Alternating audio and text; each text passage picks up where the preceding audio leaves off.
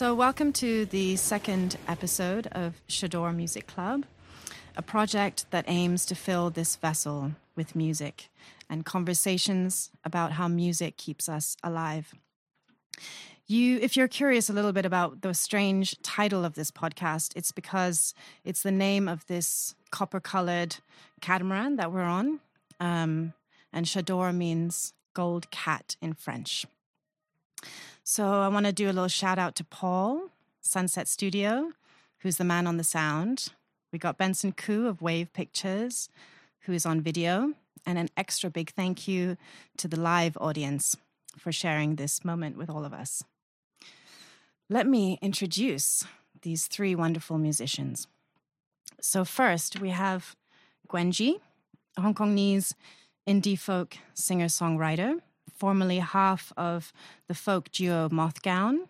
You officially went solo in 2021, and impressively, your debut single, Don't, was top streamed and charts listed. You compose all your own music and lyrics yourself. You were recently featured by Hypebeast and The Moving Session, and you did a sellout concert earlier this month with Namcha and Anna Hisper at the Music Zone. Last year, you released 7 singles, and one of them, Haze, was co-produced with Hong Kong's well-known indie folk singer Tommy Chan.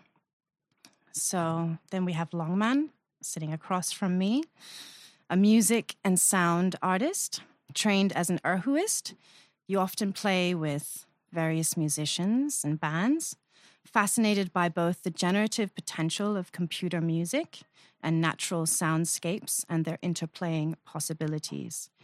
You're interested in extending the sonic experience with technology.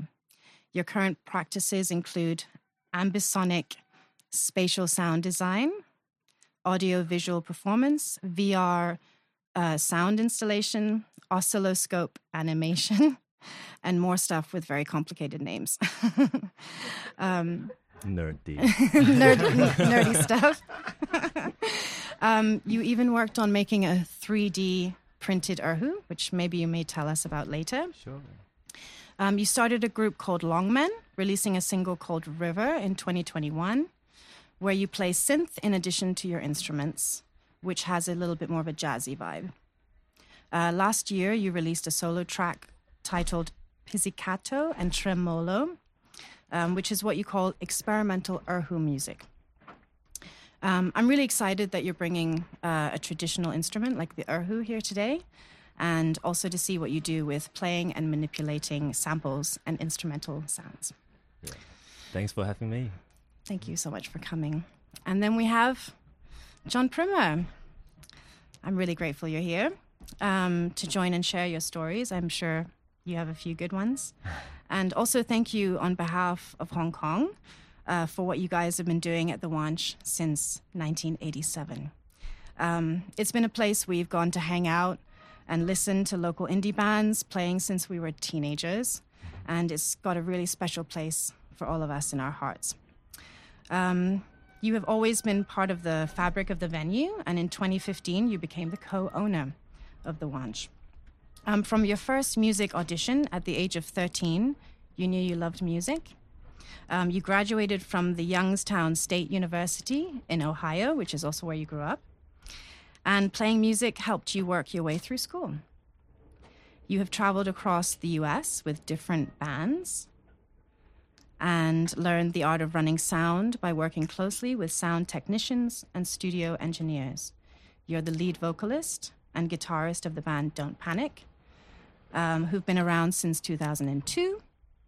And in 2019, you released a solo EP called Bringing It Home via the John Prymmer Project on Spotify. So this episode, I also want to allow the audience to ask questions. So if you have something later that you want to ask, maybe after the break, you can let me know and you guys can come up to the microphone. So let's jump straight in. What is music and why is it important? Who'd like to start? I mean, wow. I first received these questions 2 weeks ago, and I'm really appreciate we start with this question, because personally, this is very important to me, and I'm still exploring this to date. What is music? It sounds weird in a discussion of musicians, and why is it important?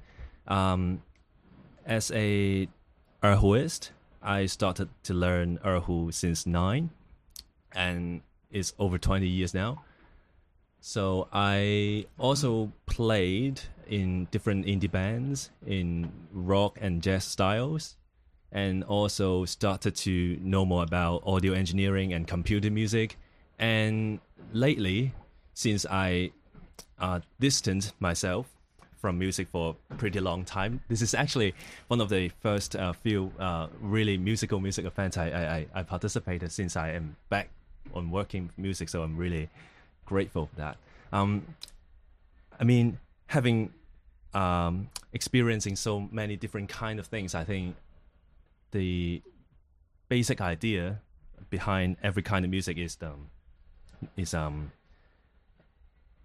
okay. Let me phrase it like this. Okay. It's a tough question. Yeah, this is very tough. Okay. 1 second. We can always do this in the. Yeah, no worries. Have a drink. There'll be some editing. Yeah, this one I think. Yeah, how does it? Yeah. Is it emotional for you, or is it about science, or what? What does it mean to you? Yeah, it's both. Yes. By playing erhu, you are getting in touch with many Chinese culture and the history. And when you play jazz, when you try to play something new, and you are always finding new possibilities in different kind of music, and bringing traditional music into those fields are challenging. And at the same time, I would like to question, why are we making music, and what do we find beautiful in it? And that's why I started to find meaning in the nature as well, by opening our ears, by just walking into the field, to open your mind, to allow yourself to be heard. And this is very important, and this radically changed how I approach music after I come back. So maybe I can slowly bring in more detail as we go on. So the listening. Yeah, listening is the essential part of playing music, and yeah, it's mean a lot to me. Wonderful. Okay, me first. It's a very interesting question, and I agree with Longman that it's a very difficult question to answer, because you can go simple as, music is stuff that you listen to, or you can go complicated as it's a sonic, like sounds, sonic experience, everything. It can go super nerdy, or it can go super daily. Yeah. And this is the wonders of music to me. I did an interview with another party before, and I was asked a similar question, and I used a long time to really contemplate and to think about what meaning is to me. To us, it's like a very daily thing. To non-musicians, it's like music. It's something that I listen to every day, probably when I'm commuting to work, or like just relaxing at home. To musicians, it's probably a big part of your life. That sometimes is like people smoking cigs, or people breathing, and it's so daily that you don't think about what it is anymore until somebody really approaches you and asks you this important question. And so I think go back to what I've thought about. I would use a simple word to describe, or like a adjective or simple words to describe what music is to me. I think music, it's like a friend that I have known for a long time, but it's like a friend from high school or primary school, like elementary school, sometimes you don't see him or her a lot, but when you meet them again or catch up for a drink or dinner, you still got loads to talk about, even you haven't seen him or her for years, because the person, they witness your growth, and then you know that being with that friend, you can always be the most, you can always show the most authentic side of yourself. And it's unlike the friends that you met in adulthood. Like, it's just different. And music it's similar. It's like somebody that had witnessed how I grow up as a person, and how I experience different emotions and learn about how to be a person living on Earth. Yeah. So it's like a friend. Lovely. What about you, John? What does it mean to you?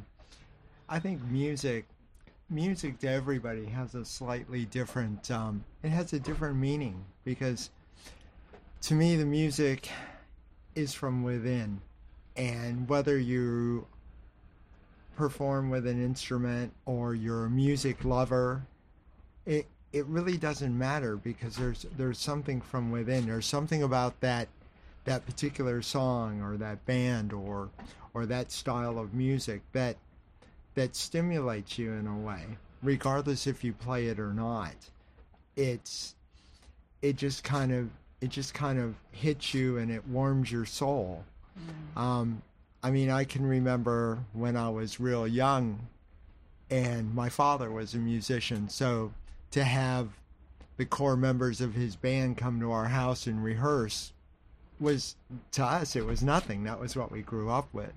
Or to watch my mom while she's doing the laundry on Saturday and ironing and dancing to American Bandstand we had in the U.S., Top of the Pops for you U.K. guys. Those are the kind of things that I grew up with, and those were my early memories of music. And I think everybody has those, regardless of if you're a musician or not. And, because everybody, you go hear a band or you hear that song, next thing you know, you got your foot's tapping to the rhythm, or you grab your significant other and you're on the dance floor. And there's also times when certain songs have a certain meaning in your life that never go away. And it can pull you straight back to that moment. It's like, for me, that song is Stairway to Heaven. I'll date myself. I have a lot more mileage on the odometer than you guys. But I played that song in a band, and it was current. Yeah. So, but I wound up having to play that song at probably one of my dearest friends' funerals, and I've never played that song again, not in its entirety.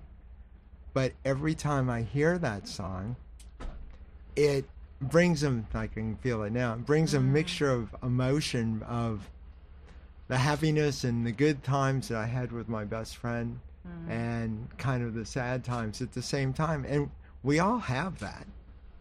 Whether we recognize it or not is a different story. So in asking what music means, and to everybody it's different.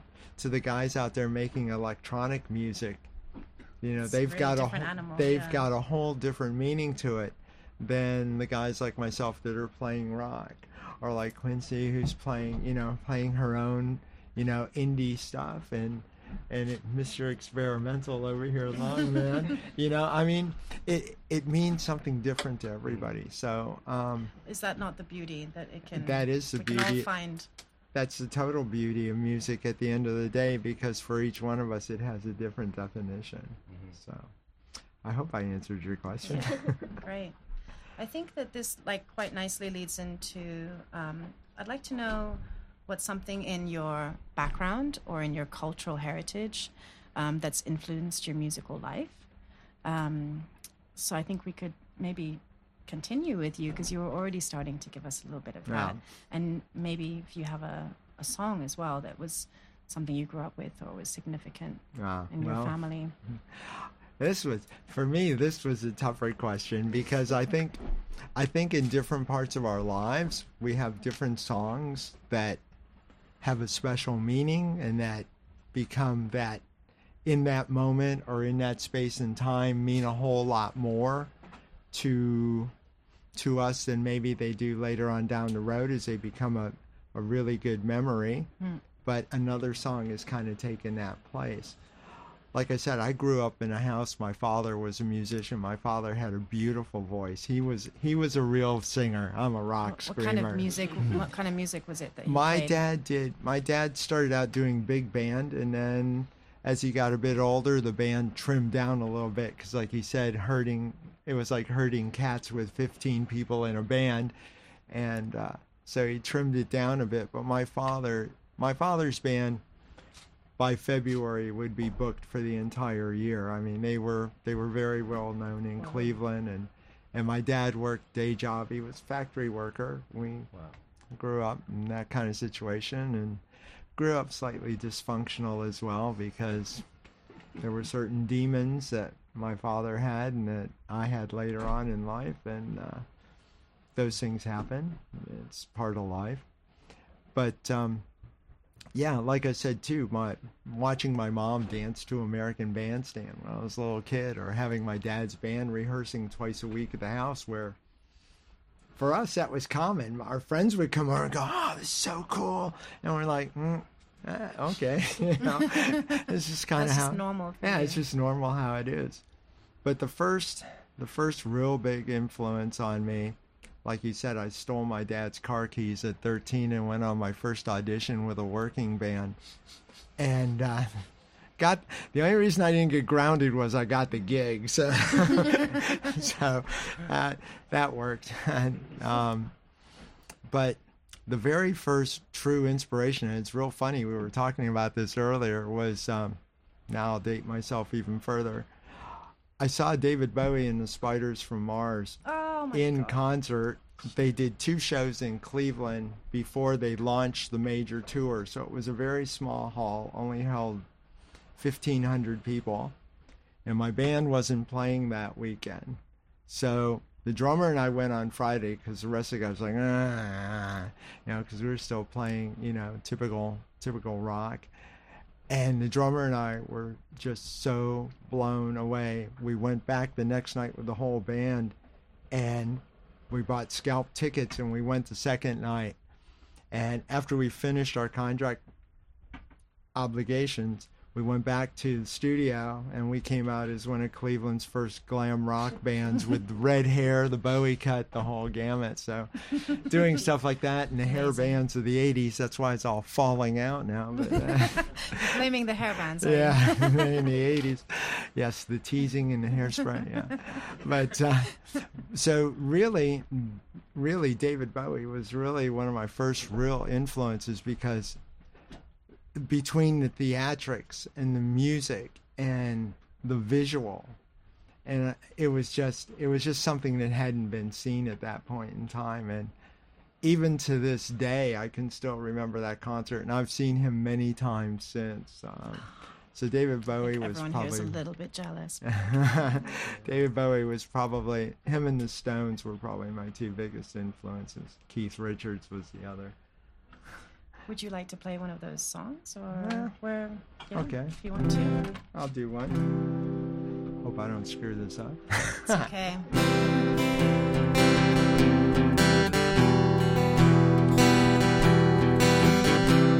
Ground control to Major Tom. Ground control to Major Tom. Take your protein pills and put your helmet on. Ground control to Major Tom. 7, 6, commencing countdown, engines on. 3, 2, check ignition, and may God's love be with you. Pitter patter. This is ground control to Major Tom, you really made a grave. And the paper's got to know whose shirt you wear. Now it's time to leave the capsule if you dare. This is Major Tom to ground control. I'm stepping through the door, and I'm floating in the most peculiar way. And the stars look very different today. For here, as I'm floating in my tin can, far above the moon, I knew I was going to do that. Planet Earth is blue, and there's nothing I can do.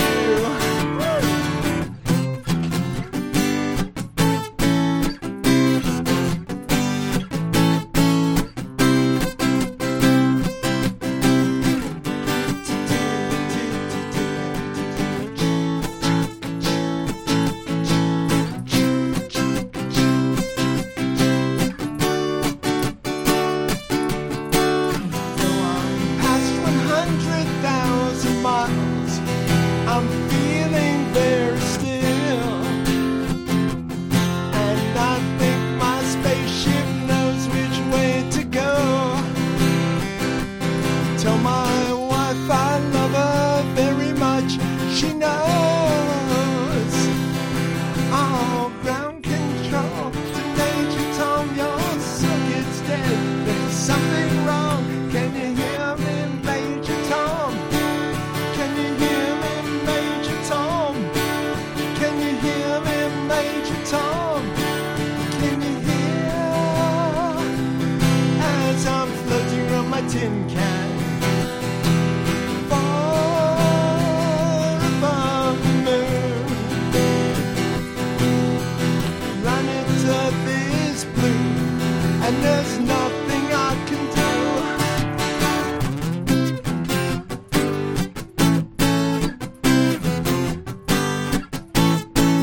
Woo! Like I always Yeah. say, if you want to hear it perfect, put on the CD. No, hearing you sing There it you go. is so special.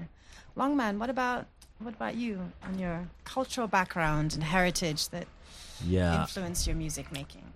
Wow, I have a rather different story. I grew up in a local family. The first memory for me about music is my mom would play the one same song every day. Yeah, after her prepare coffee, play the CD, and that's when I wake up. That repeat for years, and that kind of influenced me how I listen to music. Like when I love a song, I'll play it 1,000 times until I feel okay. I'll put it on the playlist to loop it sometimes. So what was the song that your mum played? Okay, she loved Jackie Chan, and the song was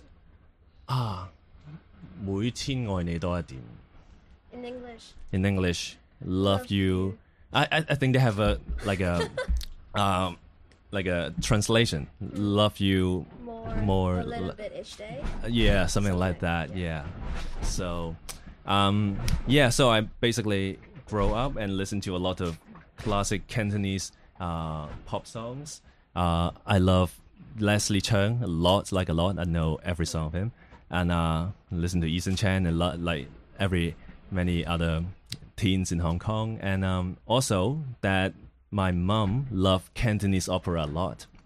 So she sent me to learn erhu in the music office in under LCSD, Hong Kong government. That's a pretty fun story because, well, on the first lesson, you get into the classroom. There were 12 to 15 kids, all bringing a instrument that they didn't know. And we open the box and we do some funky thing with that, and the lesson is over. You spend years to figure out what you were actually doing because every time I just pull out it and do something and put it back. Yeah, but I did not have much entertainment at the time. I had a computer with some games, but I love to play with my erhu, just do some weird thing with it, and I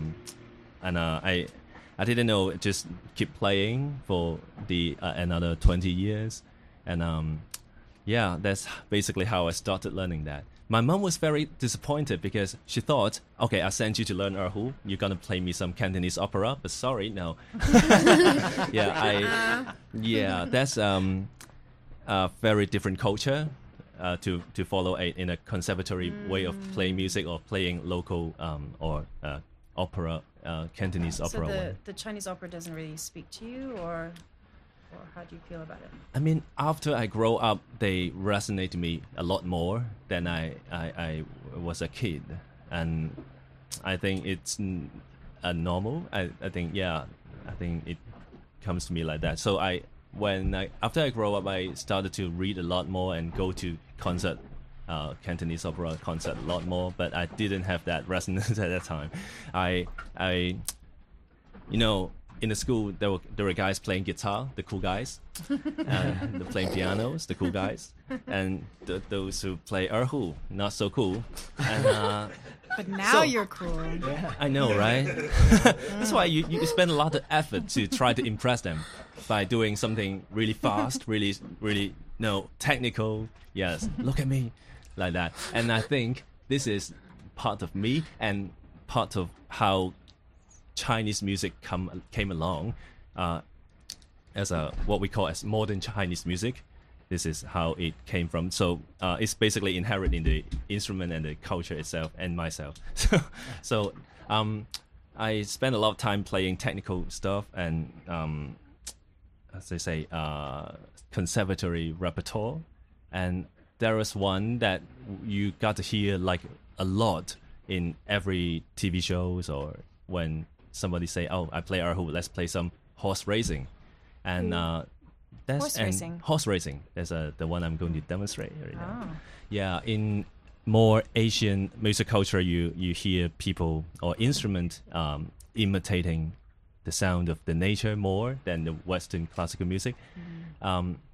As far as we know, there were classical composers doing that in the 17th centuries, but it's very common in Asian cultures that we use music to communicate with each other. Like back in the days, we try to hunt our prey or communicate over the mountains. We use instrument to do that.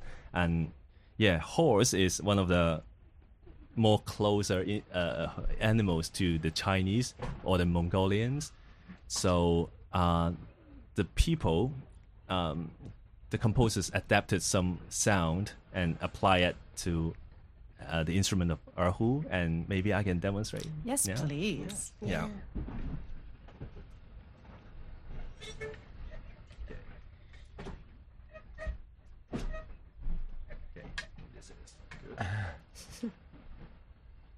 We need to rebuild the boat so it's better for erhu.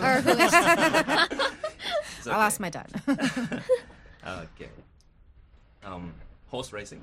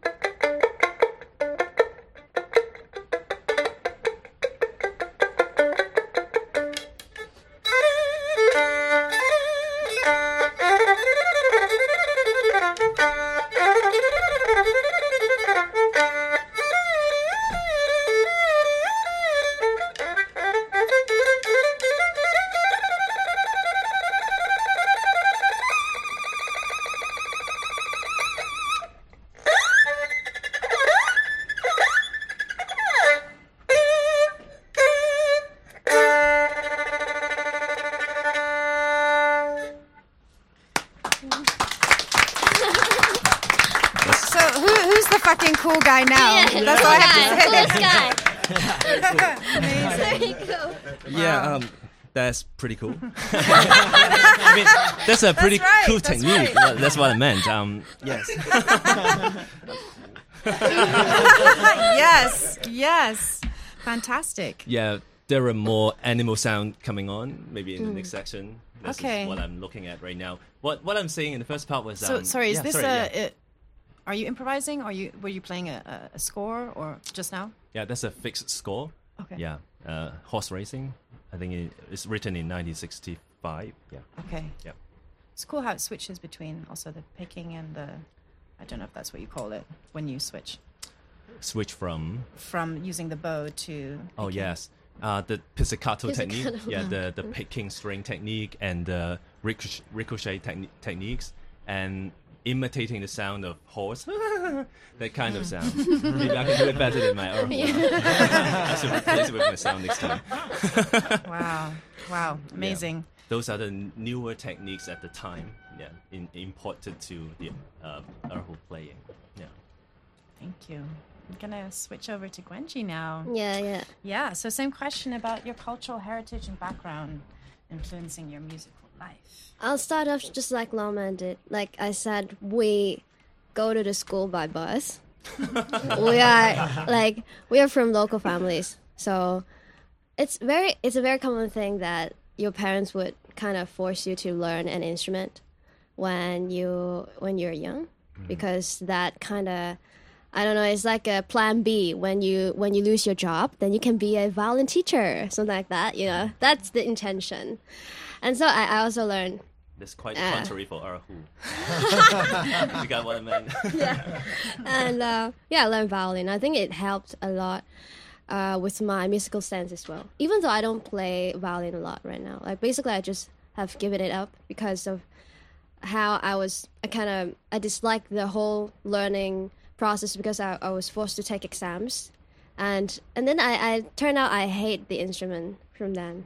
Yeah, and it's a pity, but it helped a lot with musical sense, and I think violin has played a really big part in my music journey in my life, and also what my mom played on her CD player. It used to be a very hit thing to have, love songs in a compilations, like, in 2000s, right? And then my mom she always bought those CDs back home, and then she had a CD player at home, and she would be playing those CDs. And then with like carpenters, there are carpenters that are like just cheesy love songs, and also very popular, I would say, some folk songs from the 80s, 70s, 80s. And I remember very well the song Lemon Tree, because my mom used to sing it to me all the time, and she'd be like dancing. And it's one of the grooviest songs that I've listened to from those CDs. So it's usually for, folk or those love songs, they have similar patterns and arrangements. But Lemon Tree is just has been on my mind for so long, and I just couldn't. It's always there, so I want to share with you this song, and I hope I don't screw it up, because it's just such a song that everybody knows, and it's okay. I've got lyrics here. I'm sitting here in a boring room. It's just another rainy Sunday afternoon. I'm wasting my time, I got nothing to do. I'm hanging around and I'm waiting for you, but nothing ever happens. And I wonder, I'm driving my gun in my car. I'm driving too fast, I'm driving too far. I'd like to change my point of view. I feel so lonely, I'm waiting for you, but nothing ever happens. And I wonder how, I wonder why. Yesterday you told me about the blue, blue sky, and all that I can see, it's just a yellow lemon tree. I'm I'm turning my head up and down. I'm turning, turning, turning, turning, turning around. And all that I can see is just a yellow lemon tree. Say that. Ba-da-dum, dum, dee-da-dum. Ba-da-dum, dum, dee-da-dum. Ba-ba-da-dee-da. Ta-da. Sorry about that. I do think that song was played a lot in Hong Kong. I remember it very well. I don't know. Actually, I've never researched on like the history of this song. Is it not a big thing in other places, or it's just in Hong Kong? For those who grew up other places, was it a big thing? Never. No. German band. Yeah. But it was very big in Hong Kong. Yes, Yeah. and then it's just everywhere. And then my mom loves the song. She always plays it to me, and I was like, "Oh, it's such a good song compared to other love songs that she listened to." Yeah. When you said Carpenters, I could definitely relate. Yeah. So now we're getting to something a little bit more like a song that shook you, that stopped you in your tracks, and that made you think, my God, I have to do music. I have to do that kind of music or whatever. Something like that. What song was that? Me? Yeah. Okay, so I seldom talk to people about this because I think it's part of my dark history. So usually, like, for example, like, guitarist, you ask the guitarist, oh, like, who do you listen to? Who shook you? And who makes you want to do music? And they'll be like, oh, Steve Vai, oh, Eric Clapton, like, big names. And cool names, cool people, big people, popular people. Like Longman. yeah, Longman. But I literally started playing guitar because I want to sing and play along Backstreet Boys song. Like this is, It's okay. yeah. And Forgive you. I wasn't a fan until they released the album Unbreakable. So it is not I Want It That Way era. Like it's way further. The album was I out. didn't know there was a further. Yeah, Didn't follow.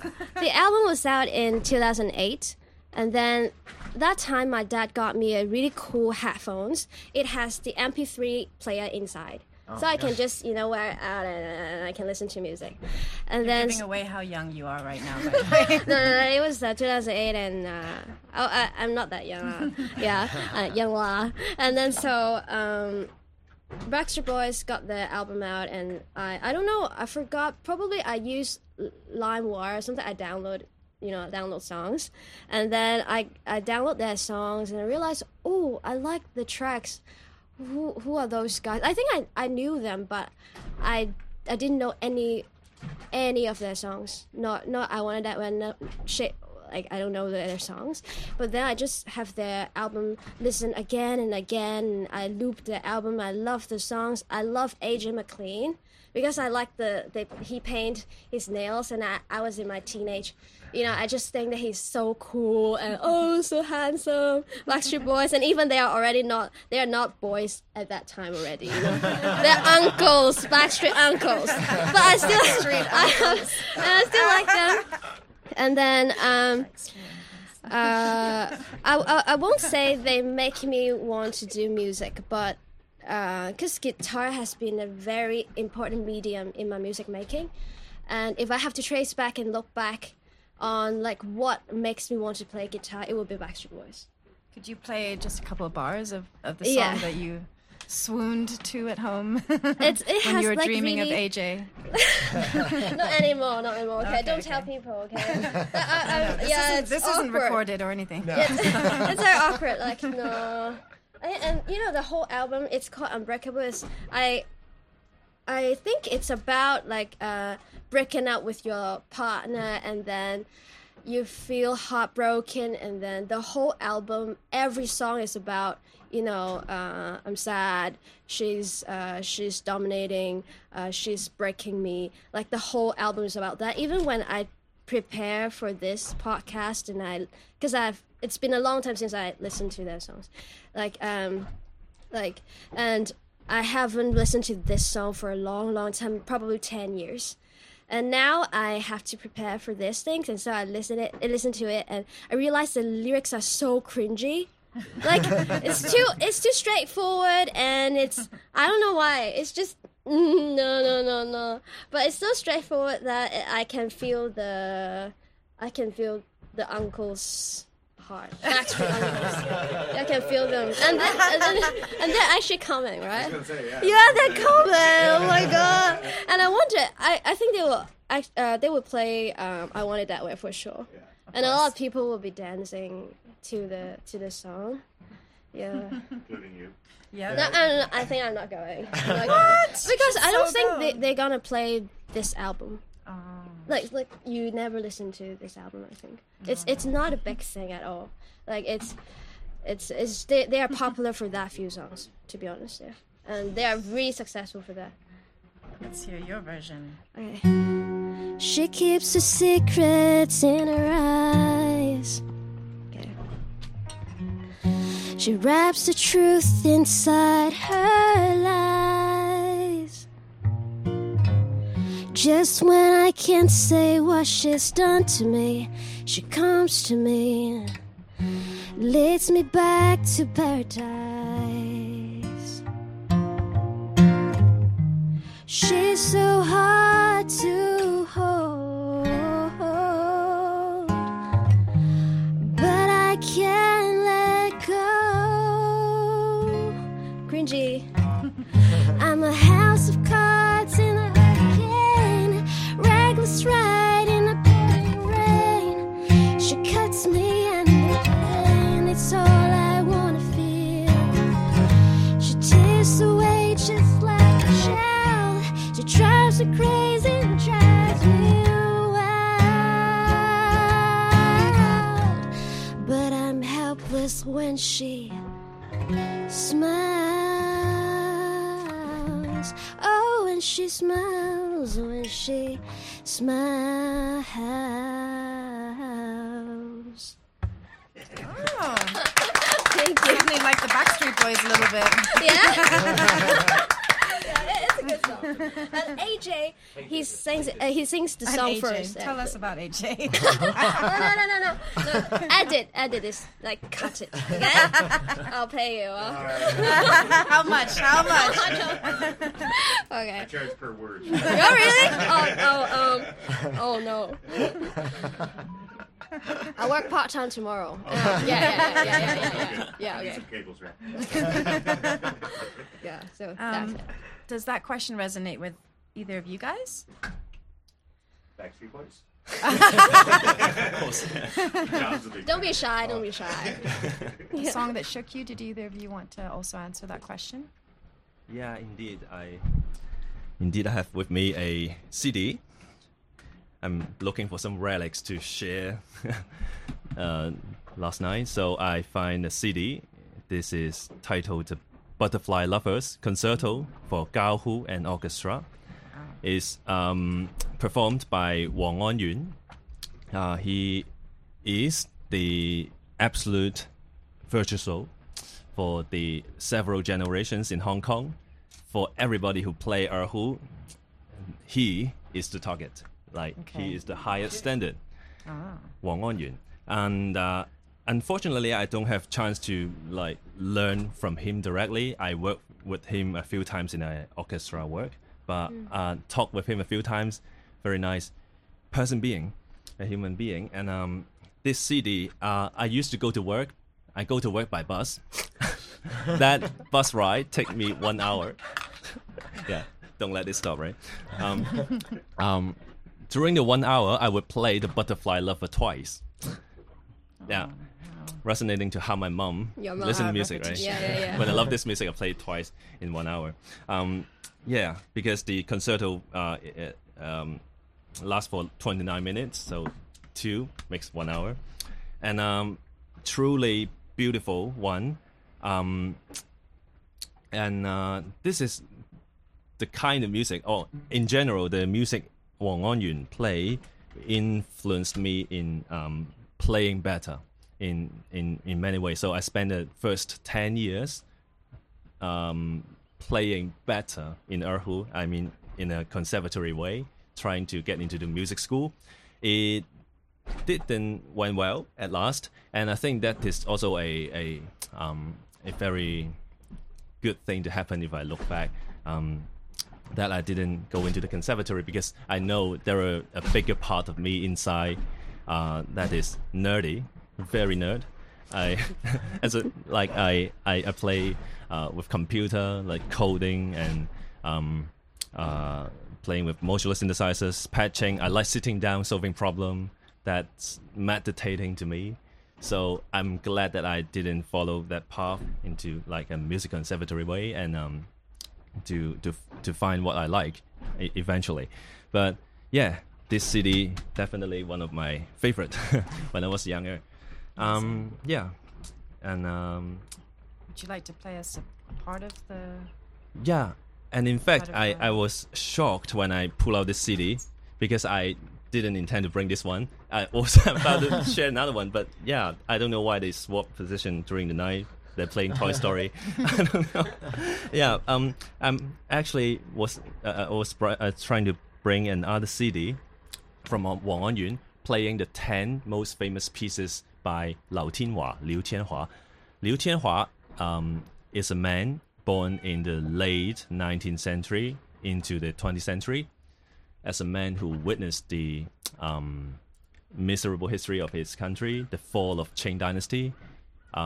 He devoted his career into reinventing Chinese music, or specifically erhu music. Yeah, and he wrote 10 very important pieces, and this is regarded as one of the most 10 important pieces to now. If you learn erhu, you have to know them at least 5 or 6 or more, 10 of them. So I would like to play one piece from Liu Tianhua. Yeah. Should I play it on the CD player, Or or are you going to play it? I'm going to try to play myself. And Great. the title of that piece is called Bird Songs in the Echoey Valley. Yeah, you're going to hear more animal sounds. And Great. There's a lot of birds around here, so it's very Yes. fitting. it's a nice place to play this song. So I'll stop talking and play, I guess.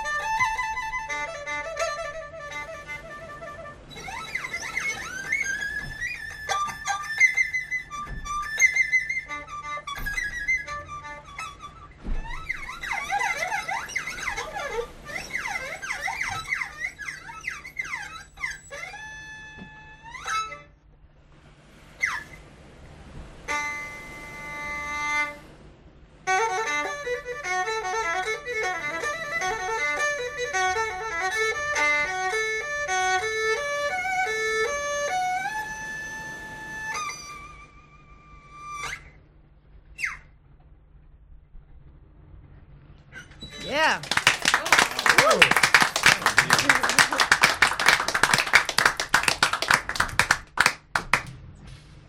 Fantastic. Yeah, that's the bird song in the echoey valley. And I think this is the minority of the modern Chinese or erhu pieces that connects me back to the tradition, as I very soon after the being cool story, chasing after techniques and after influenced by jazz and departed from music for a long time, I come back to music because of this kind of music, because it connects back to the nature. And I think this is what we need today, as I mean, for myself at least, this is important to me. So yeah, that sounds. It's wonderful. John, did you have? Did you also want to answer this question about a song that shook you, or? Song that shook me. Like I said earlier, I think all of us in different periods and different times of our lives have had different songs that shook us. Like my example when I talked about "Stairway to Heaven," that was one that shook me, and I have a Neil Young song that I play all the time that has a very special meaning to me because of it always makes me think of certain people that I perform with over the years that aren't here anymore, and so that shook me. But also when you talked about influences, well, I talked about for vocal style it was David Bowie, and for guitar style it was two people really. It was Mick Ronson, who played lead guitar for David Bowie for many years and then played the Ian Hunter band, and then as he did a couple solo albums, and he did a last one called Heaven and Hull when he knew he was dying of liver cancer, and it's really remarkable CD. Matter of fact, he had set it up so that all of the proceeds from the album went to the Cancer Foundation. So yeah, for me, there's just been, again, this is probably because I have a lot more mileage on the odometer, is throughout the course of life, and you guys will find this, Quincy, Longman, you'll find as you go on in your journey that there's going to be different things that hit you in a different way, different music and different styles. Backstreet Boys. Yeah, Backstreet Boys. There you go.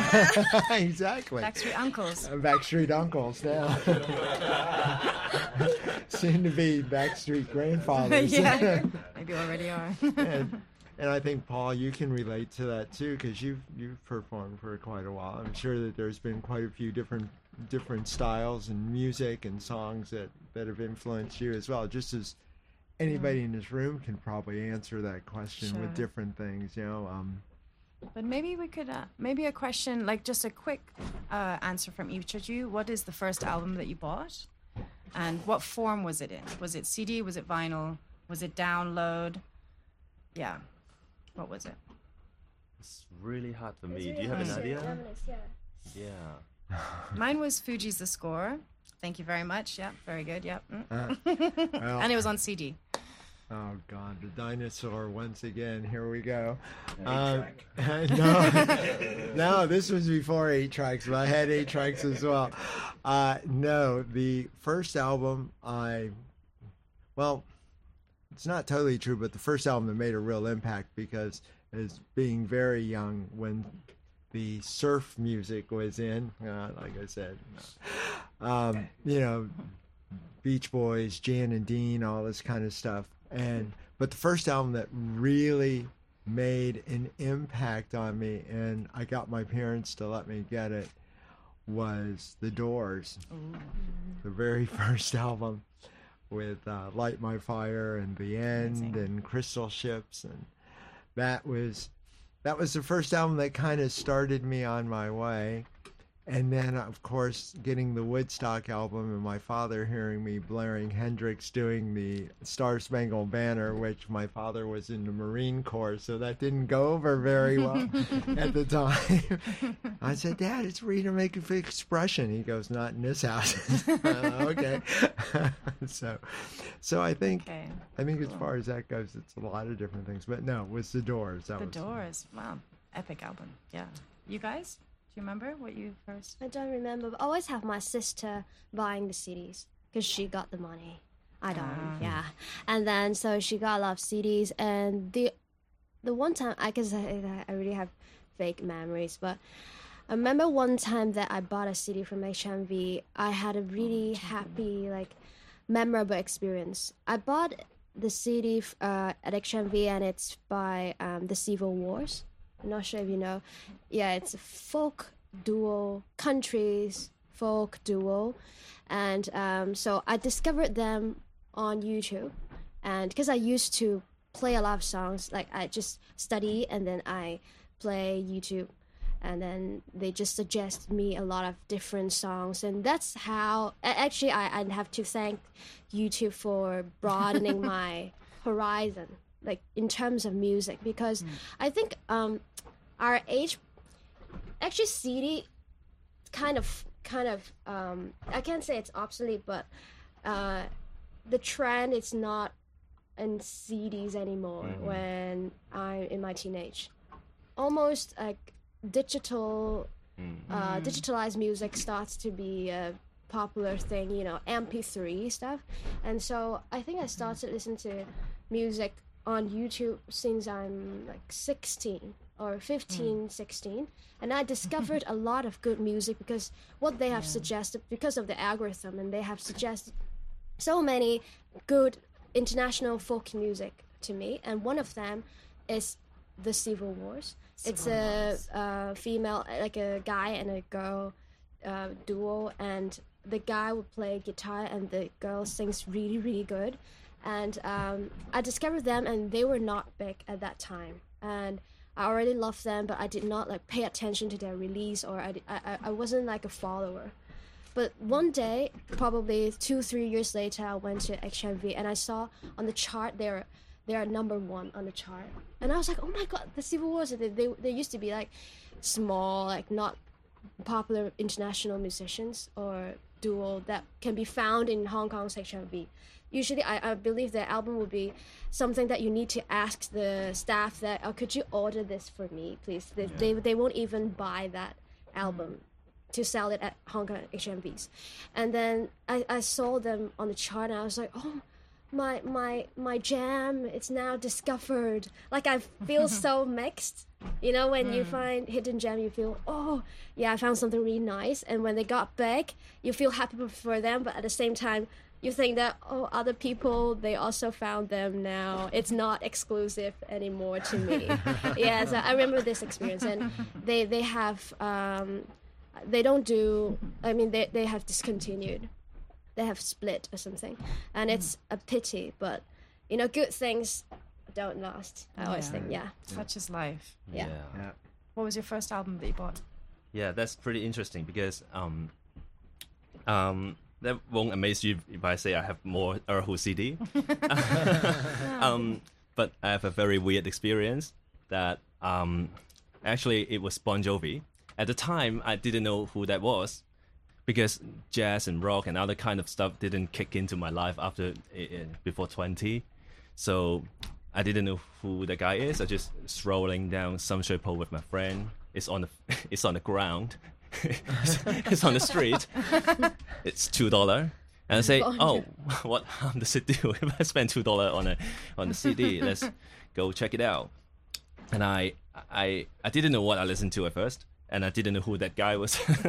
That was Bon Jovi, and that was pretty interesting. But yeah, that's some of the memories I can tell you. But there's some interesting phenomena Gwenji just bring up, because now when bands release their music, they would very much like to make a CD.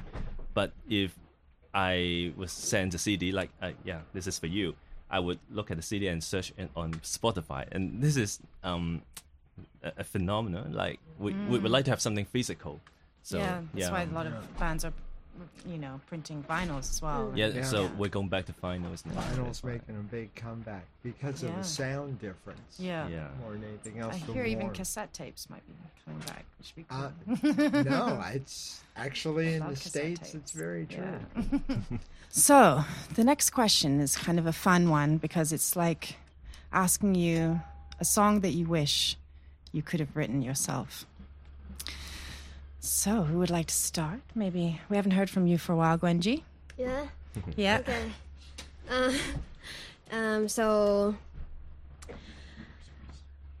I think I have been creating music since 10 years ago, and I kind of know what I've changed from just using guitar as a medium for me to write music to really enjoy playing guitar, enjoying different chords with different voicings, and to playing with different strumming style, picking style, and I know that I have changed and appreciate more of myself as a person who makes music at the same time playing guitar. I used to just think that, oh yeah, I just sing and write music, but I also recognize myself as I sing, I write music, and I play the guitar. So maybe to some people it's a very easy thing to say, oh yeah, I play the guitar. But for me, I think to be able to play the guitar well, it's something that I always want to do. And I want to share with you a song. It's by a US-based folk musician, Adrienne Lanka. She is also a vocalist of a famous folk band from the US, Big Thief. And I like her solo project a lot because she has been doing folk music for a long time, and she literally writes her heart out, and how she sings is so authentic, and her guitar playing is also really good. And so she has been a person that inspired me a lot, including this song that I'm going to play. And this song shocked me and made me want to do more on my guitar playing, and I also would like to write a song like that to inspire people, like how it inspires me. Yeah. This is called Symbol.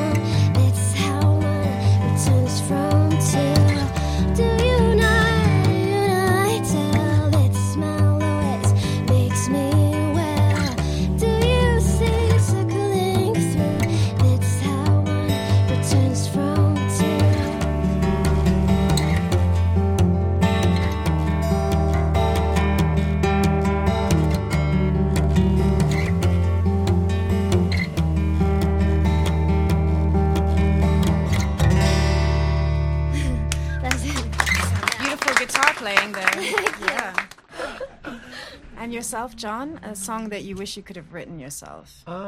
Okay, this will be a bit of a strange one, but it's a song that I've played for a long time, and it has a lot of different meanings for me, and myself being, I'll put it out there, myself being an alcoholic and recovering drug addict, this song always just kind of keeps me grounded, so I'm going to share it with you.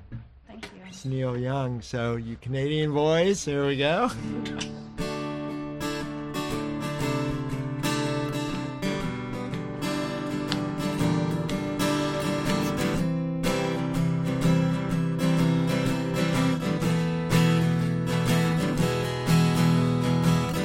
Caught you knocking at my cellar door. I love you, baby, can I have some more? Oh, the damage done.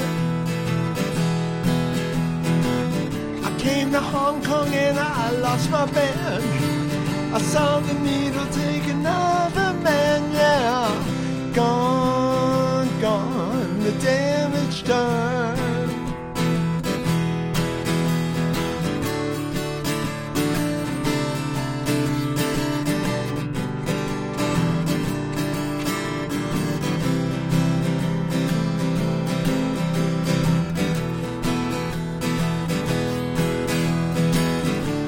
My song because I love the man. I know that some of you don't understand, yeah. Milk blood to keep from running out. I've seen the needle and the damage done. A little part of it's in everyone, yeah. But every junkie's like a setting sun.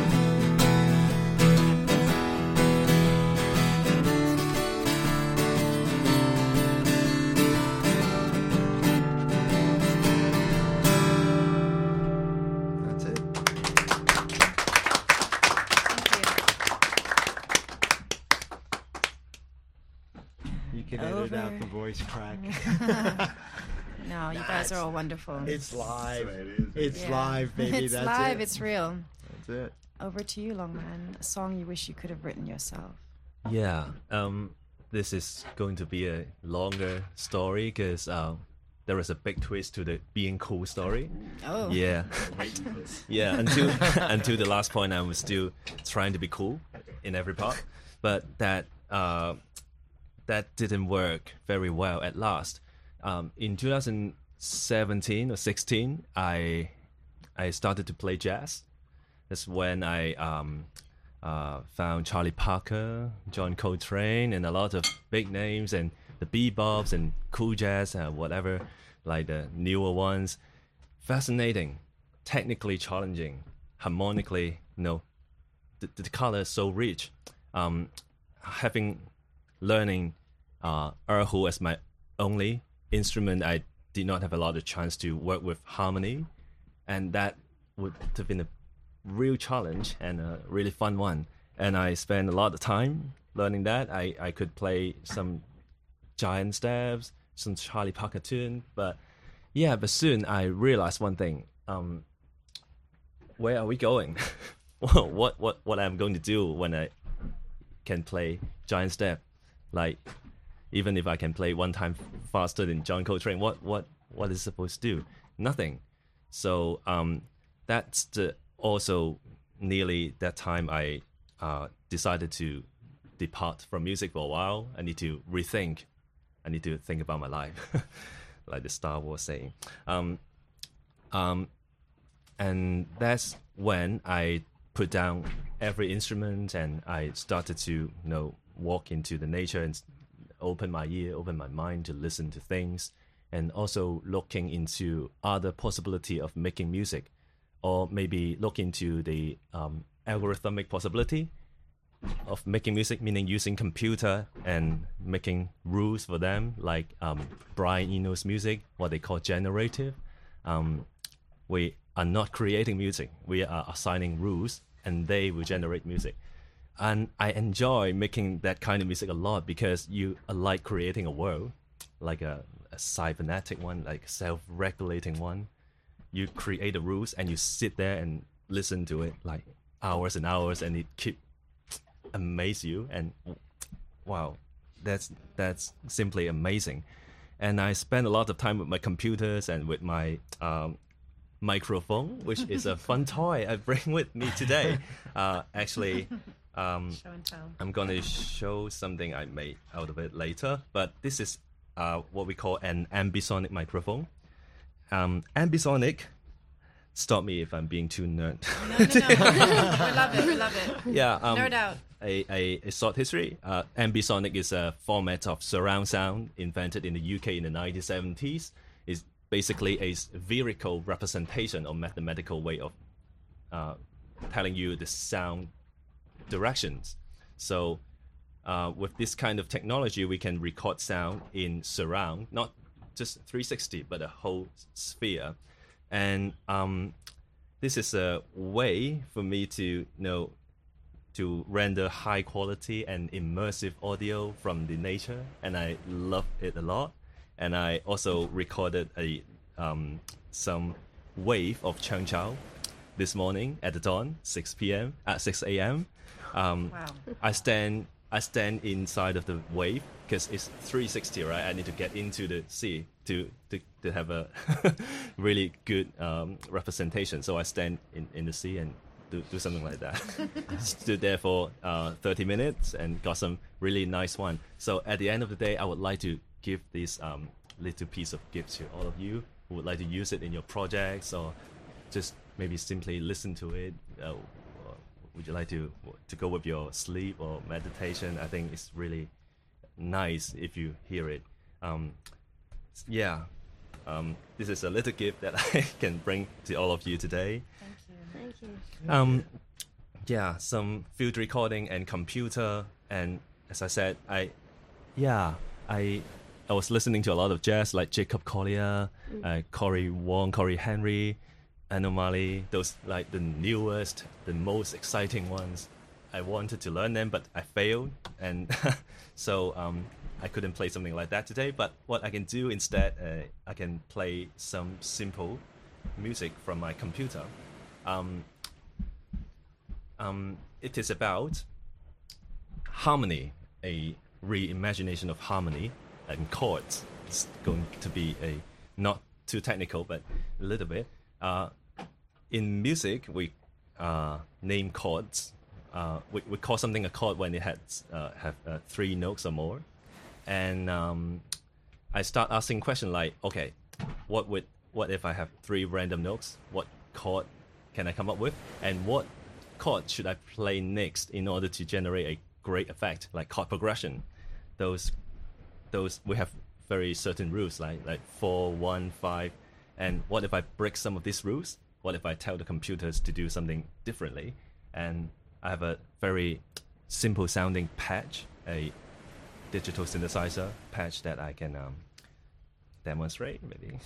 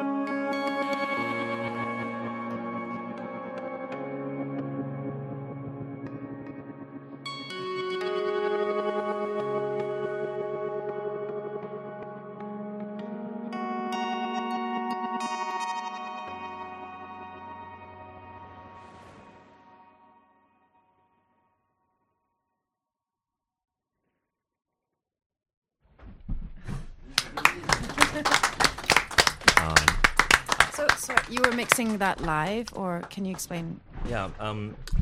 What I was doing to my patch was I moderate what's happening between the random function to the actual sounding synthesizer.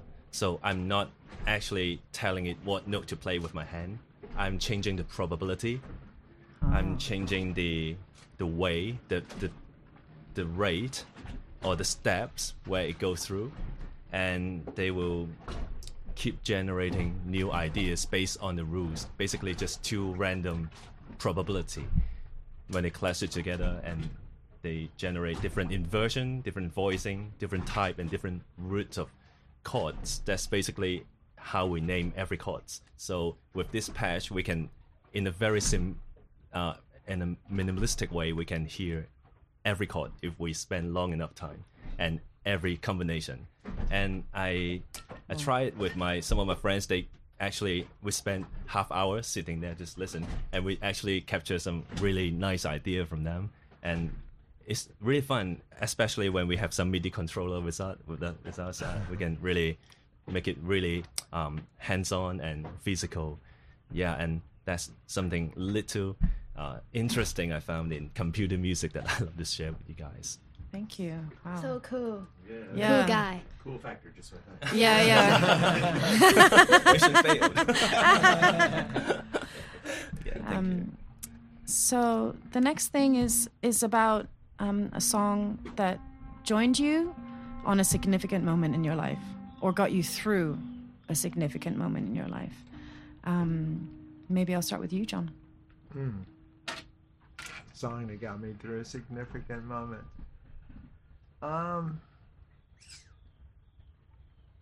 Good question. That I had a hard time getting an answer on this one when I read it. I think probably when I'd come to the realization of I had to battle my demons once and for all, I listened to a lot of again, going back to a Canadian band, I listened to a lot of Rush at that point in time. I went back and listened to 2112, in particularly Neil Peart, the drummer who just recently passed away. He was the lyricist, and his lyrics were extremely deep. And in 2112, his inspiration was Ayn Rand. And I found myself going, okay, I've never read any Ayn Rand before, so I started getting into some of her books. And between the books and 2112, and they have a song on the second side called Train to Bangkok, which would always make me laugh because it was talking about traveling through Morocco and everywhere and sampling the wares, and it would make me laugh at my own situation and what I was dealing with, but it would also put things into perspective for me. So, and unfortunately I didn't bring a copy of that, and I can't play it. So, but yeah, that would be a song that got me through a difficult time. Okay, thank you. What about you, Gwenji? It's I'd Rather Dance With You by Kings of Convenience. So I started listening to Kings of Convenience, when I was 16. I think, my sister recommended them to me, and I really liked their music. And the significant moment that their music helped me go through was that I used to participate in the singing contest when I was studying in secondary school. And I remember that was a year that I screwed up my performance. My voice cracked, and I felt extremely embarrassed. And I was very sad going home, and I fell asleep really quick. I was tired, and I woke up in the morning. I was super, super depressed, really upset by my own performance, and I felt extra awkward and embarrassed. And then I don't know why, I just put up I'd Rather Dance With You by Kings of Convenience on YouTube, and it instantly lifted up my mood, and just that magical moment I'll remember so much, even that was like more than 10 years ago. And I still love this song a lot, even though I don't play it often. I don't listen to it often. And but they have been a very significant icon throughout my musical journey.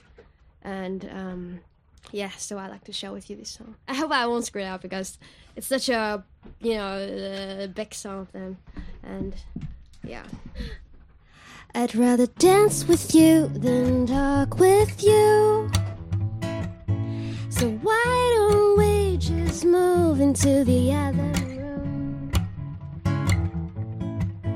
There's space for us to shake and hair like this June.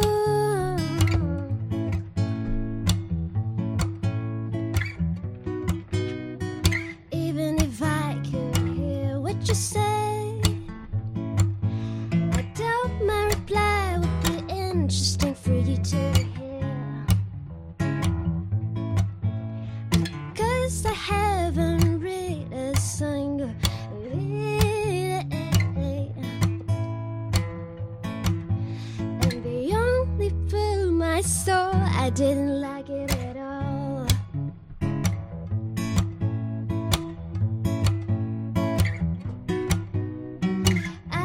I'd rather dance than talk with you. I'd rather dance than talk with you. I'd rather dance than talk with you. I'd rather dance than talk with you. The music's too loud and the noise from the crowd increases the chance of misinterpretation. So let your arms do the talking. I make you laugh by acting like the guy who sings. And you make me smile by really getting in the swing, getting to the swing, getting to the swing, getting to the swing, getting to the swing, getting to the swing, getting to the swing, getting to the swing, getting. I'd rather dance than talk with you. I'd rather dance than talk with you. I'd rather dance than talk with you. I'd rather dance than talk with you. Yeah, that's it. I'm so sorry to Kings of Convenience. Don't tell them. Cut it. I'll pay extra. Yeah. But you're getting everyone in the mood for Clock and Flat. Yeah. Now's the bit which I think everyone has also been waiting for, is for you guys to play your original tracks. So the first question is actually about for you to play something where you felt like you had written something or made something or improvised something where you were happy with the result, or you felt like you were onto something, like sort of maybe early on in your music writing or music making, where you're like, yes, I think I got something here. Longman, I'll start with you. Yeah. I mean, to me, my main mission nowadays would be to step back from something I've been doing for a very long time and try to find a new perspective to music from the nature way or the computer way. So in other words, it's a less human-centric way of thinking about music. And actually here I have a book with me which hit me a lot. This is a book written by a professor of biology from the UK, David George Haskell. The title of the book is Sound, Wild and Broken, Sonic Marvel, Evolution's Creativity and the Crisis of Sensory Extinction. So a professor of biology wrote a whole book of sound. It described the sound from the very beginning of the Earth for billion years, and describing the sound that human can hear and human cannot hear, the ultrasonic, the infrasonic, and how they sound like today. There are many interesting examples. For example, in a forest where the leaves are big, the birds tend to sing in higher pitch. Why? Because when winds blow through the forest, the big leaves have a lower growl, lower sound. So in the long run, only the birds that sings with higher pitch can survive, because they can find their mates, they can find their avoid their predators, such on. And this is a very profound idea I found in the book, because this is the idea behind is ecology shapes sound. And if we think about that, the whole earth is a synthesizer.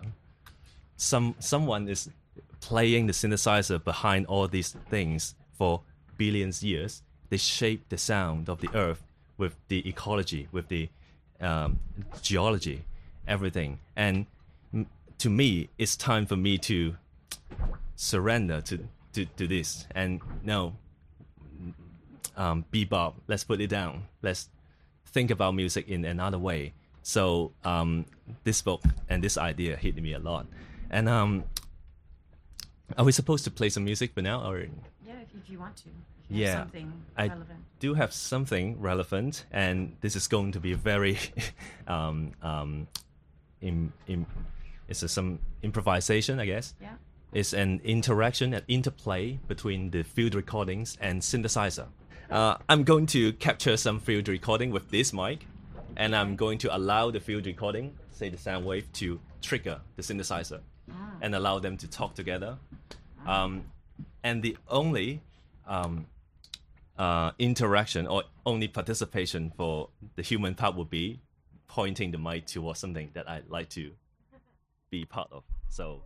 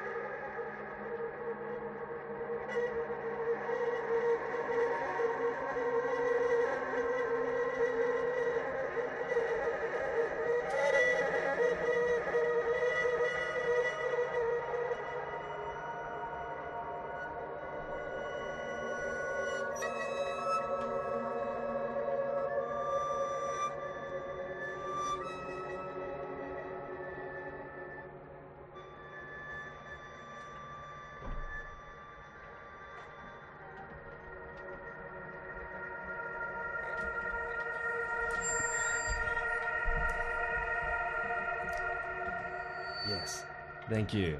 All right. I mean, the thing is, sometimes we call those things experimental music, and I think I want to point out or share some of my thoughts about experimental music, because I am more and more cautious when I tell people I'm doing experimental music, because when I do it, the first question that comes to your mind is, what is experimental music? Like noise, like lots of noise, synthesizer, and different techniques, extended technique, and it didn't help to explain what is experimental music. Instead, I would take each instance as a musical experiment. And by saying this is a musical experiment, the things becomes more clear. What is the experiment about? This is about the interaction between field recordings and synthesizer and our human music. And as an experiment, there are a lot of space for it to not work or work in certain ways. And I think this is the spirit of it. And for whatever we have experienced, we experience it together. And I think this is the spirit of it. So I really like to make my music with my guitar. I think guitar in general it's a great medium for me to feel music. I love to explore chords, and I like to explore the groovy. I like to play with groove, and it makes me so excited when I write music. And for example, like.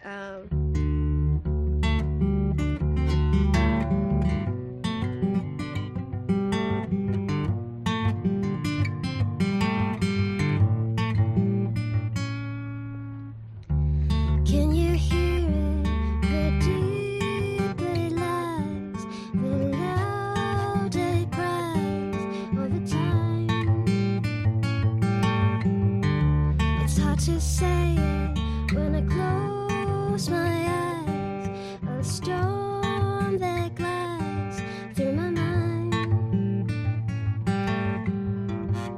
When my doubts are amplified, how can I defy?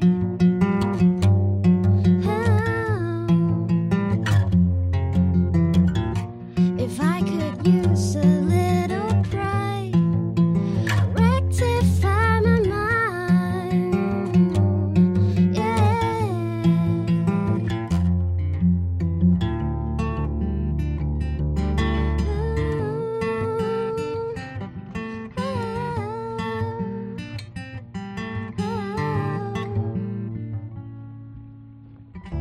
I thought it matters if I clench my fist up. I'll call it a night, just a ride. I feel like a stranger to the ones I like when I try to fight, make it right. When my doubts are amplified, how can I defy?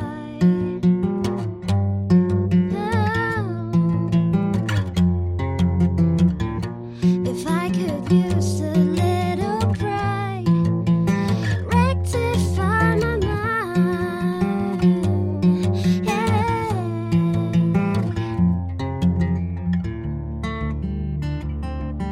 A resolved noise,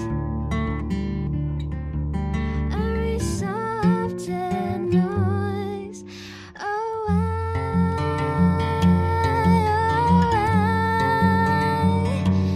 I might never get out of this somehow.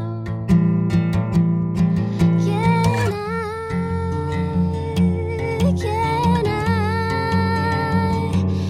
have you wrapped your arms around me now? Am I allowed?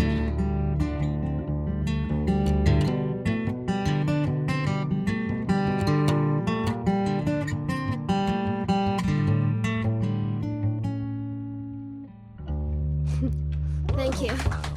Yeah. Thanks.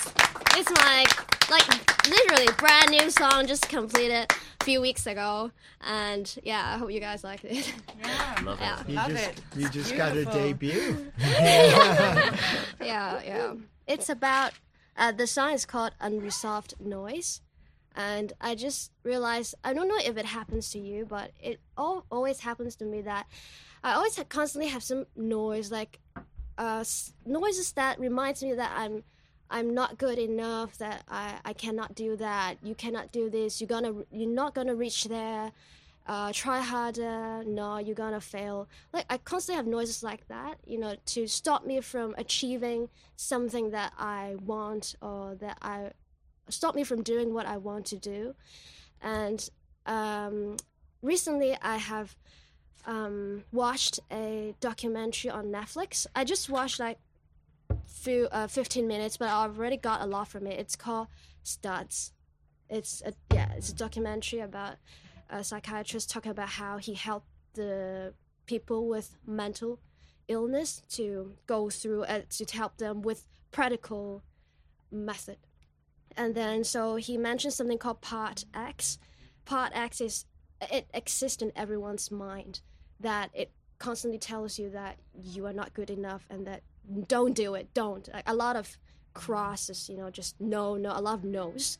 And I kind of connect to the point that he mentioned, and I watched it after I've written this song, but the noises that I mentioned is something like that. Just some noises that we should ignore, because it kind of, they are obstacles to what you want to do, to how you can be a better person. But at the same time, it comes from our natural instinct, from fear of, I don't know, death, fear of losing. Yeah, so it's a very interesting thing that I like to ignore a lot. So is the song called Point X? No, it's called Unresolved Noise. Yeah, it's cooler. And I add this title to the lyrics. So because my songs, the names are always they don't exist in my lyrics, but this song it does. Yeah, so I want to keep this name. Yeah. Thank you. Well, all of us here, thank you. Fantastic. Yeah. Thank you. Sure. Yeah. And then now for one more original track. Longman, you ready? Wow. Ready, willing, and able? I was about to suggest a live improvisation. Sounds like a good idea. We also have other musicians in the house, Yes. on the boat. On the boat. On the Yeah. boat. So if anyone else feels like getting in. Okay. Do you guys think we can do something like together on the spot? Yeah. Yeah. Give it a Yeah. try. Oh, sure. Yeah, we can always try experiment. It's the Yeah, spirit. yeah. Experimental music.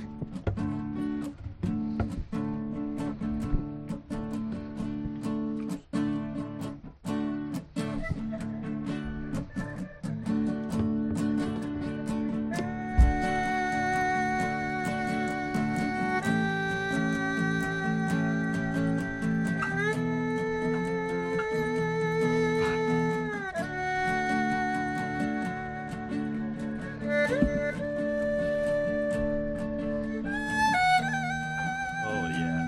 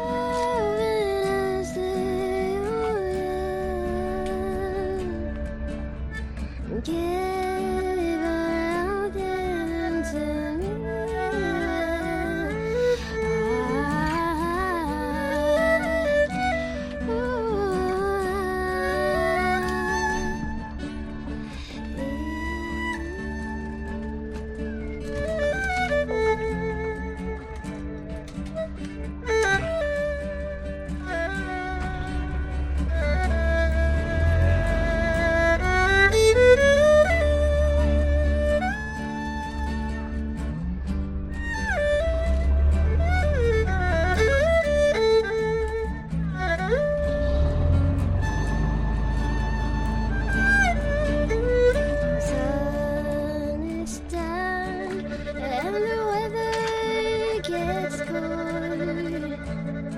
Have you got your blankets ready? You play the guitar, I sing the song. Longman plays their whole. We're all jamming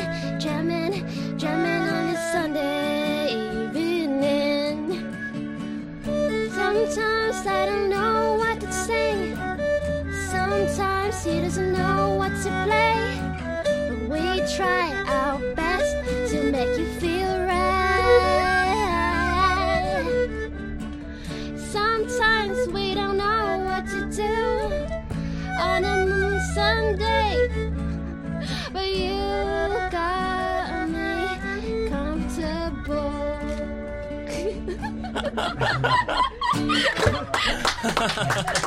Well done. That's like super random. I was waiting before you could go Really into a little bit of a rap there. Yeah. As if you prepare that. It's amazing. Well done. Improvised lyrics writing. There we go. That's Yeah. wrong. Yeah, I enjoyed it. Thank you. I thank you. Thank you. Yeah, thank you. Very cool, man. Yeah. Thank you. Yeah. I think we're going to finish with one more song from you, right? That's our Yeah, last, our sure, last sure. song of the night. Well, it's getting dark. Yeah. Literally, like, really. Yeah. And this song as well, getting dark. Is that what the song's called? It's called Haze. Oh, there we go. Haze is a song that I wrote, I think 1.5 years ago. So that time I was pretty stuck in terms of creativity. And I was talking to a friend when I was asking her, like, how you doing? Like, yeah, just, random chat. And she told me that she had been suffering from, mental problem, and she'd been having panic attacks while she's commuting to work. And then I was like, oh, I'm so sorry to hear that. Would you tell me more about the feeling of having panic attacks while you're on metro? And she literally just typed her feelings to me. And I asked her to type in keywords, adjectives, her feelings. And I wrote this song with the keywords and adjectives that she provided. And thank you. Sometimes it's hard to write lyrics, right? And wow, thank you. And I was like, that's why I wrote this song. And she's well now. And she's in a happy place. Yeah, so happy place. Yeah, so I hope she's, healthy. And we are healthy too. I hope we'll be healthy. Yeah. Mentally speaking. Did she like the song? Yeah, she liked it. Yeah. Yeah.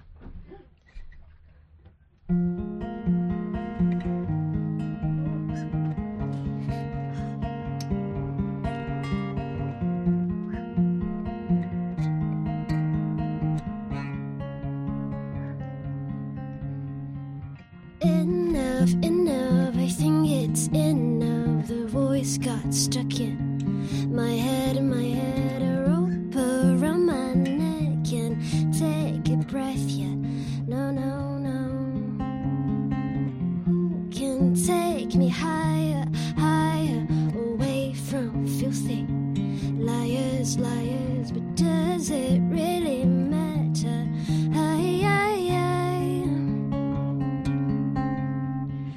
Where's the place I can call home? Lift me up where I'll always own. If that's what it takes to be alone, dreaming in the unknown. Whoa.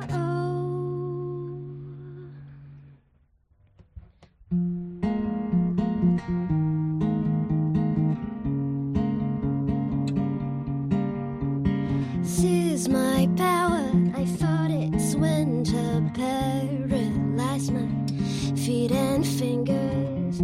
Stranded motion, trapped and shattered. I want to end it all. I said I fear to fall. I'll break. Would you be here with me? You're left now. You're back. Is this love? Where's the place I can call home?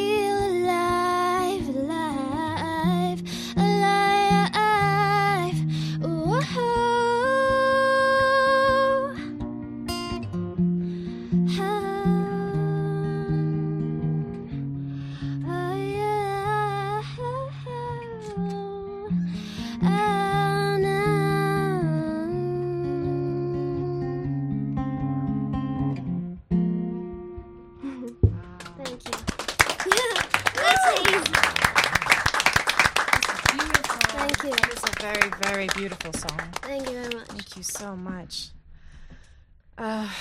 Thank you so much to you three for giving so much to us, honestly. Really, really beautiful. And thank you for all of you guys for being here on the second episode of something that will hopefully continue. So yeah, that's the end of this Shador Music Club. And the next episode is probably going to be in April. I think we have Reggie from Rhythm and hopefully Atom Lung, and another musician. So yeah, thank you very much, everyone. Thank Thank you. you. Thank you. Thank you.